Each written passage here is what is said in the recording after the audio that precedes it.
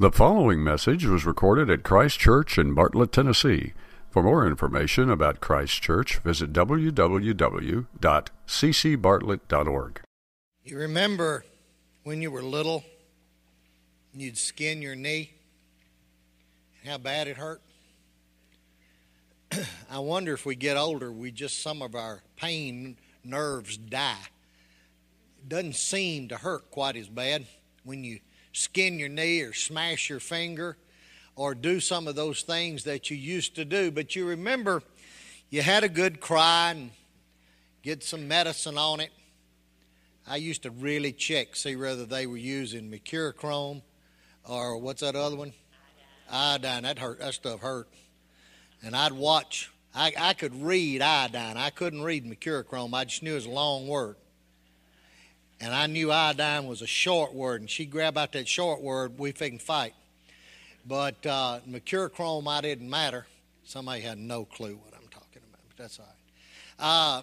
But anyway, you kind of live through 30 minutes or so and is all right. Adult pain seems to hurt in your heart a whole lot more and last a whole lot longer and is a lot more crippling. You know, and I remember vividly how bad, I fell out of a tree one time and knocked the breath out. I'm laying there on the ground going, I figured this is it. I'm going to die right here in the chicken coop. It was a big tree. Stunk too. It was a big tree. Went up over that chicken coop and I was up there climbing in it. And I missed a step. But things hurt. But they hurt a lot worse as an adult in your heart and in your spirit. And what I want to share today is it's not so much what life deals us that's the problem, but how I deal with that is what causes the problem. That's what hurts. The Bible promises in John 6:33, in this world you will have trouble. Now, there's a reason for that. When God created humankind, He put us in this perfect garden.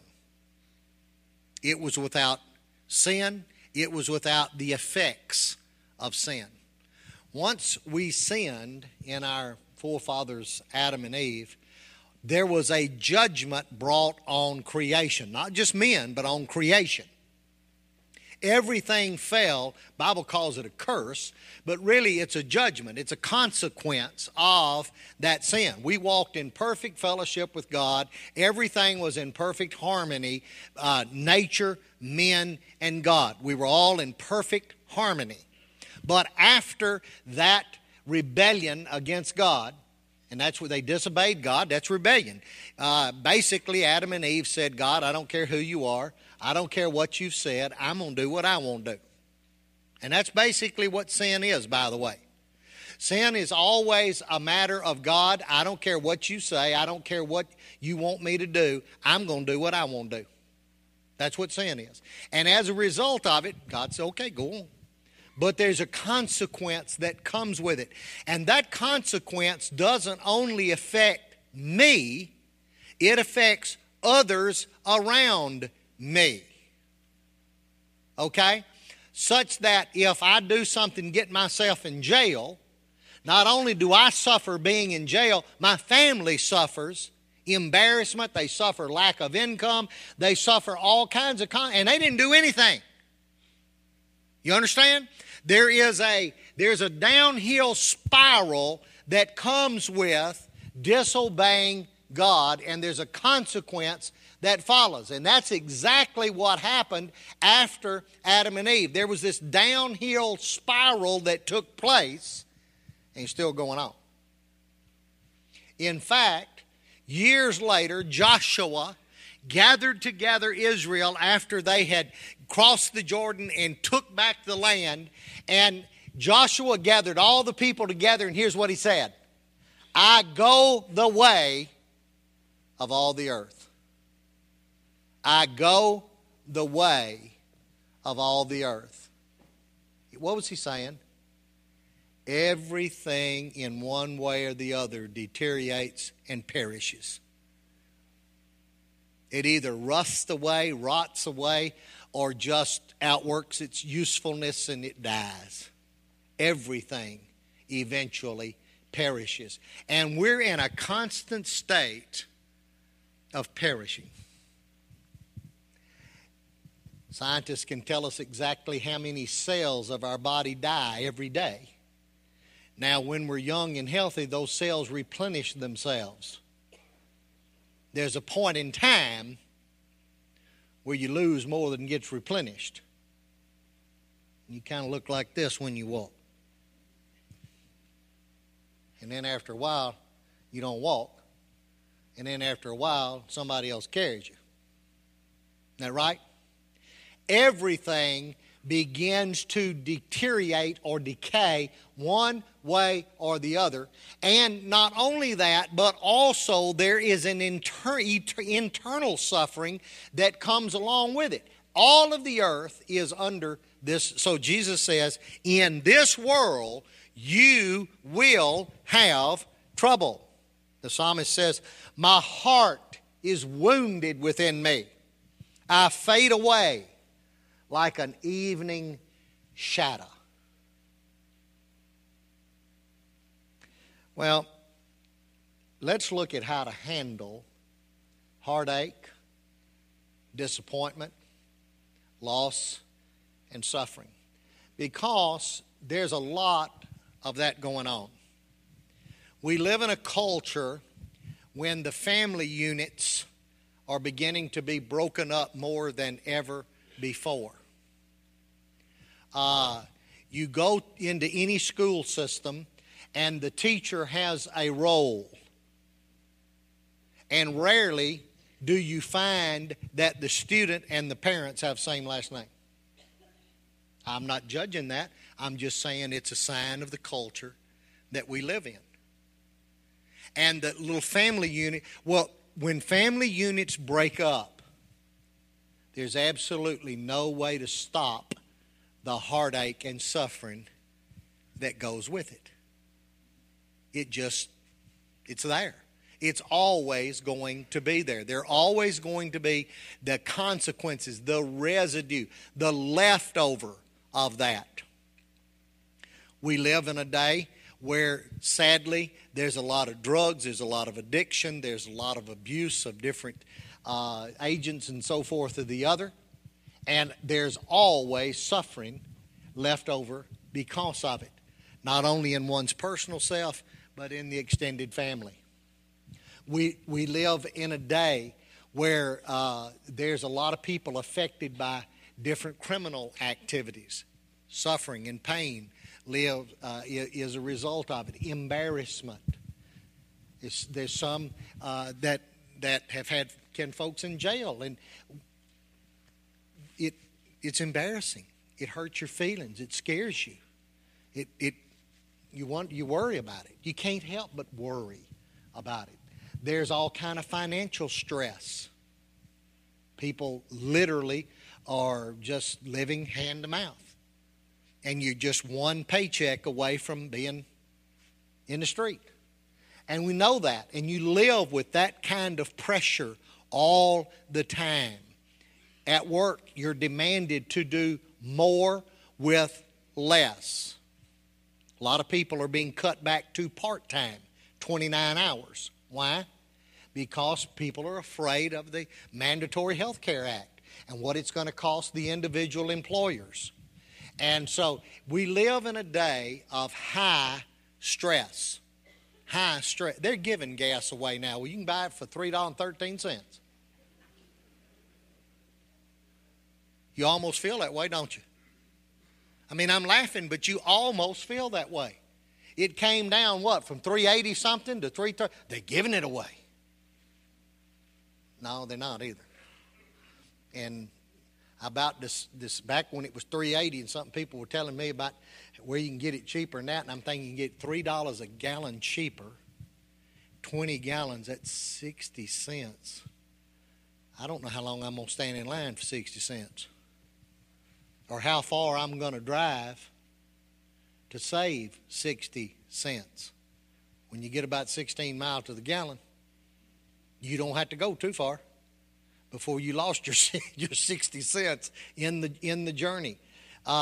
It's just crazy, the world that we live in. And coming with it is a ton of stress and a ton of heartache. The amount of sickness, and especially as we get older. You know, for years and years and years, I buried church members.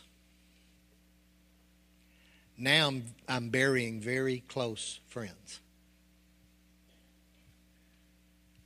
Why? Because before I was in my 30s and 40s and I was burying 70-year-olds. I knew them, I loved them. Now I'm 64 and I'm burying 70-year-olds, and guess what? They're dear friends. Isn't that crazy? How after a while it begins to get real personal. Real personal. Every time I bury a mother or a father, it's so hard on me. I didn't realize what I had done. My brother and I conducted the funeral of both my mother and my daddy. And you've done this public work as long as I have. You can stand down there and cry, and you immediately come up here and dry up and become professional again. I didn't grieve like I should have for my mother and my father. I was too busy being a preacher. And then when I meet with a family now, you know, behind that little curtain, and they've lost their mama and they've lost their daddy, I just sit there and cry with them. Because I sense and I really feel the loss that they're going through. So I hope I've made it an understanding. Everybody in here hurts. Everybody in here suffers one way or the other. You suffer from heartache because of a family situation. You suffer from stress, so much pressure. Or you suffer physically, some ailment, some disease, something. So everybody has pain. Jesus said, as long as you live here, you're going to have some. And it hurts. Your heart's wounded, and you just feel like you're going to faint, swoon, just fall down. So let's look at some things. First of all, what won't work? What won't work? Ignoring it. Ignoring it.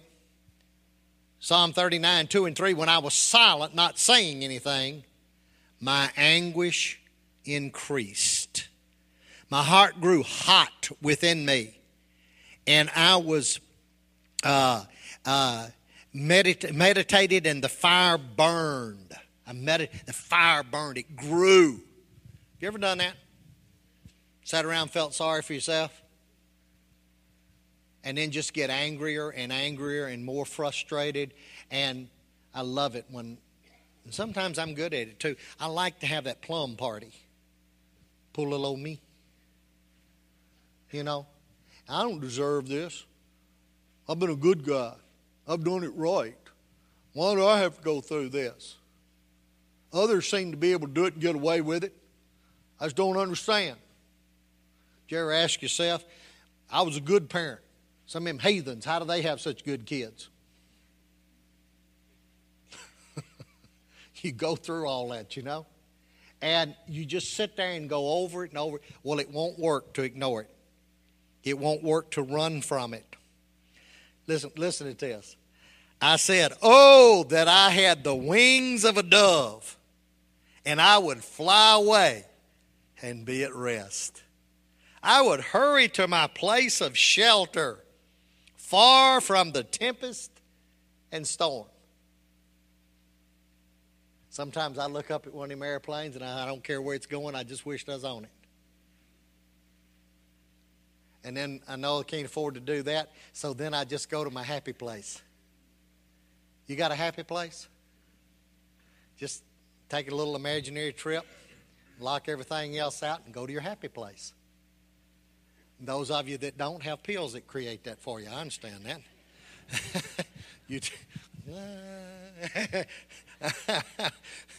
And happy place. And sometimes we just want to take a mental vacation and run away from they're still there when you get back. We try to cover it up. We try to hide it. There's a time when I wouldn't admit my problem, according to Psalm 32:3. But my dishonesty made me miserable and filled my days with frustration. So something happens and maybe nobody will find out about it. I might be embarrassed. They might throw me out of the church. Boy, anybody that throws somebody else out of a church, that would empty the house around here. You understand? That would just about empty the house if we started taking inventory and pitching people out because they didn't exactly fit the mold. Of course, we have a false mold that we make up, and we want to, and all of us, if we can wear our mask well enough. I have prayed forever not to have a church where people wear masks. Masks are a terrible thing. A new Christian comes in, and a new Christian asks, he's sitting there and he doesn't know anything, and he says, you know, where's Ezekiel in the Bible? You think you'll ask that question again? Nope. And guess what? You think he learns where Ezekiel is? No. He just acts like he does. He's just turning his Bible to something, or act like he left his glasses at home. And he doesn't learn anything. He makes some kind of stupid statement about what he thinks or what he believes. You've got to be kidding me. And you think, he didn't know any better. Until they grow, until they learn. Now, Paul said the problem with most churches is you got 30-year church members that are still spiritually stupid. Now, that's a problem. That's a problem. But new Christians, and so what do new Christians do when they realize that the church is not going to give them a room to be a baby and to grow up? They just get a mask and put on. They find them a costume to wear, a righteous costume, you know? And then they just fit in and just sit there and play the game like everybody else does. And that's sad. And so, hiding is not going to be the issue. Lord, worrying about it don't help. Now, personally, I hadn't learned to fix that exactly. I know it doesn't help. But I'll tell you about worry. Worry is very similar to other human frailties. It's akin to it's akin to temptation. It's akin to lust. It's akin to all the 10 Commandment don'ts, like don't envy and don't do this and don't. Well, I know you're not supposed to envy, but have you ever envied? You know, you see a car going down the road, and I couldn't afford the gas, forgot it, or the insurance. And, you can't help but do. Well, worry is one of those things. But to not check worry becomes an awful thing. If you don't deal with it, if you don't try to bring it under control. Look at Psalm 55:2. I am worn out by my worry. Now, whatever it was that caused you to worry, when you get through worrying, are you better or worse? You're worse for it. You hadn't helped yourself at all. And it says, I am so worried I cannot speak. It saps you of all of your energy and all of your strength. What do you do about it? I'm telling you, there's some times that you just have to fill your life with Christian things. The Bible says, whatever things are pure, whatever things are holy, whatever things are good, you think on those things. Well, if you leave yourself without those things, all you got left is worry and stress and worry. So what do? You start getting some Christian books or some Christian preaching and teaching around you. I find Christian music really good stuff. Just turn it on. Just start listening to it. And I like modern stuff, but my emotion responds easier to old stuff. And so I got a bunch of old stuff that I listen to. Kid think today, what is that garbage? But it deals with my little soul, so I don't care. You listen to what you need to. I'm going to listen to what I need to. But it's healing. It's softening. Get around some Christian friends, some positive Christian friends. And lift yourself out of the doldrums. I was really down in the dumps one time. I was feeling so bad. And Linda asked me, do you want to go to a movie? No, I don't want to go to a movie. What do you want to do? I said, I want to go to Esther's and James Robert. That's when her husband was alive. And Linda says, why do you want to do that? I said, it's the craziest place on the planet. It's totally insane. James would get his tongue wrapped around his eye tooth and couldn't see what he was saying. He told his daughter one time she was going on a trip, don't get in the hot tub, you might get Gunga Din.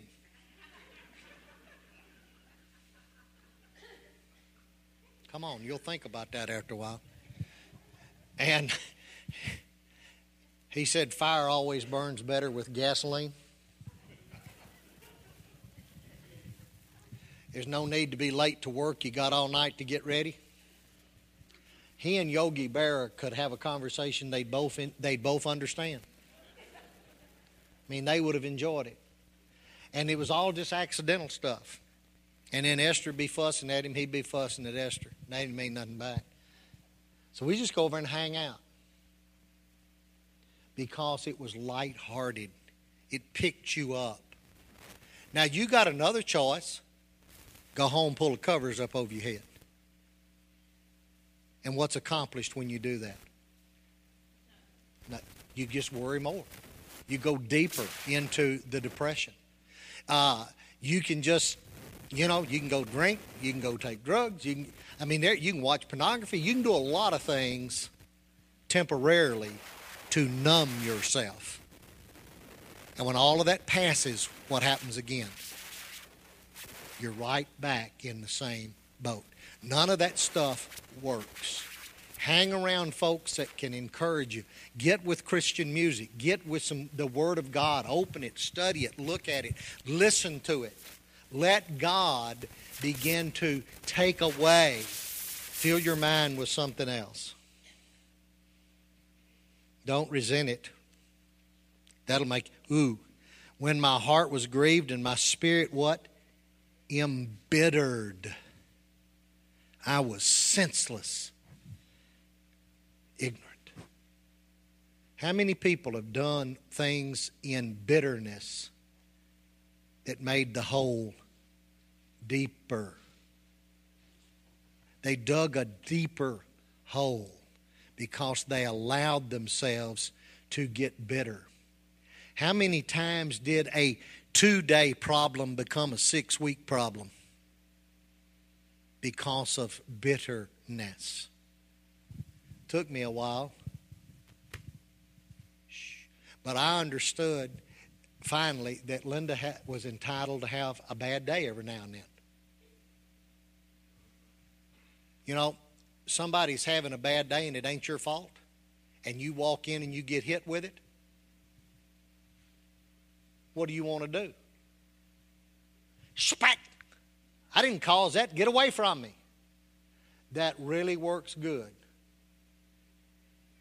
for prolonging the situation. So, you walk in, things are a mess at the house. Just pat her on the rear end, tell her you love her. Ask her what you can do to help out. It goes away.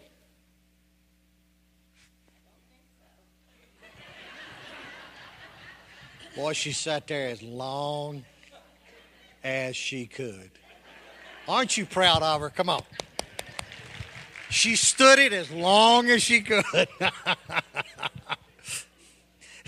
It's a shh, shh, shh.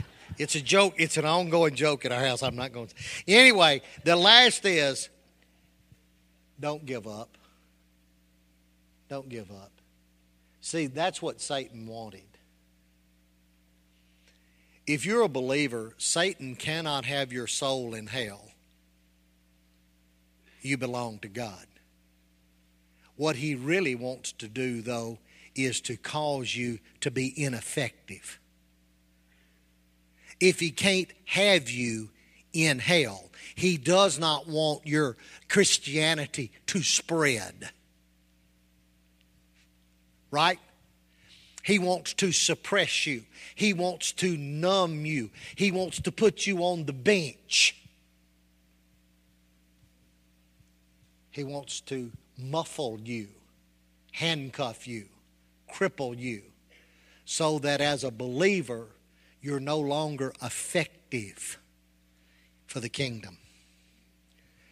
Out of the depths,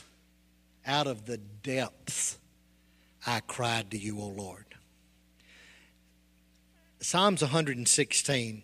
If you have your Bible or that one in front of you, just grab up Psalms 116 a minute. Because I'm going to tell you about Psalms 116. I really believe in Psalms 116, David was contemplating suicide. Pick up your Bibles and look at it. Psalms 116.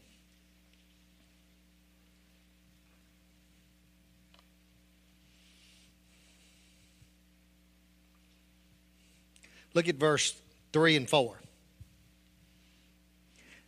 It says the pains of death, actually the bonds of the grave. It was like he had ropes tied on him. It was like he was actually bound and being pulled into the grave. The very grip of death of the grave was pulling on me. And he goes on to say that everywhere he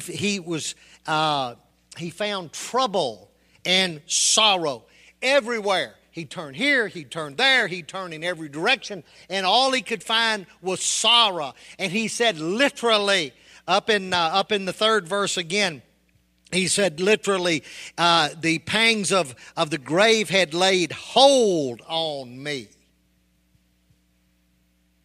He was literally hung where the only outlet seemed to be death. The only outlet for him seemed to be death.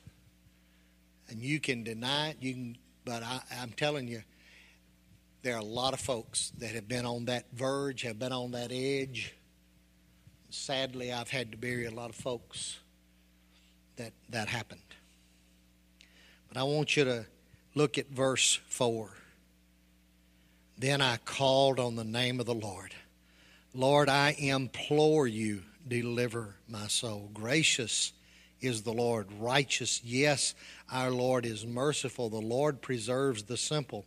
I was brought low, but he saved me. Oh, return unto your rest, O my soul. For the Lord has dealt bountifully with you. You have delivered my soul from death. You have delivered mine eyes from tears and my feet from falling. You see what it says? He is heartbroken. He was just crying his eyes out. He was stumbling, falling, didn't know which way to go. His soul literally was at the verge of death. But he cried out to God, and what happened? God picked him up. God delivered him. And I don't care how bad it gets. I don't care how low you feel.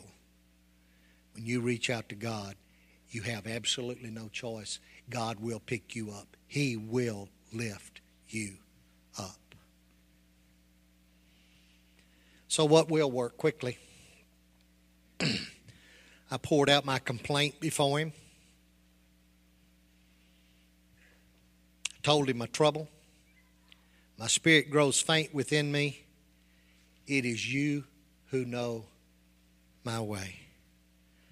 The Lord is close to the brokenhearted, and He saves those who are a crushed spirit.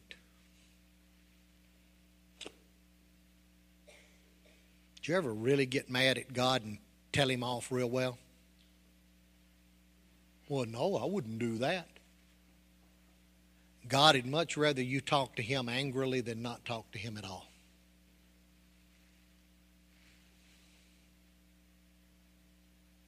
God had much rather you cry out to Him. God had rather you show your anger, your frustration. God wants you to reveal your real heart to Him. What do you think He doesn't know it already? You think it's some big secret that you're bitter, that you're discouraged, that you're ready to give up? You think God doesn't know you're thinking about suicide? Huh? You ever been at the grocery store and you got a little child with you? And the little child is begging for this and begging for that. And you're just trying to watch the cash register, make sure you don't pay too much or they take your coupon or whatever. And the kid's grabbing this, the kid's grabbing that. And you say, no, put it up. Little kid looks at you and says, I hate you. How bad's that wrinkle? You shut up, kid. I'm going to go home, feed you, and everything will be okay. Why doesn't that upset you too bad? Because you love the child and you're trying to do best for the child. The problem is the child doesn't understand. We don't understand what God's doing either. He knows that. Cry out to Him. Talk to Him. Tell Him, man, I don't understand this and I don't like it one bit. Give me some help here. See, we don't ask, what we ask for is relief. We don't ask for understanding. We don't ask for stress. I saw a church sign one day that said, don't ask for a lighter load, ask for broader shoulders. See, sometimes all we want out of the deal is ease up. You don't always learn and grow from easing up. You learn and grow from enduring and going through it and coming out on the other side stronger. I love to be in line when a woman's got a bunch of kids in front and they're all begging and asking for this, that, and the other. Hush, don't do that. I turn around and say, ask again. She's getting weaker.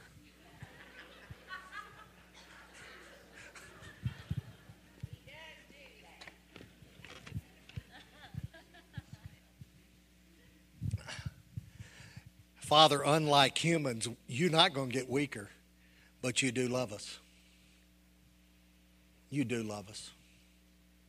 And you want to use the troubles, the pressure, and all of the difficulties of life to grow us closer to you, to make us stronger, to make us emotionally stronger, spiritually stronger, mentally stronger, to grow our love and our intensity of being able to be strong men and women for Jesus Christ. You read the book of Hebrews and chapter 12 and you'll find out we're just a bunch of wimps. Chapter 11, we're just a bunch of wimps. We're a bunch of sissies. Our Christianity is all about me. Give me what I want. But I'm not willing to sacrifice, to lay down before you, to suffer for your causes. God, would you speak to our hearts, strengthen us, and grow us? Now, there are people this morning who are hurting. I know it.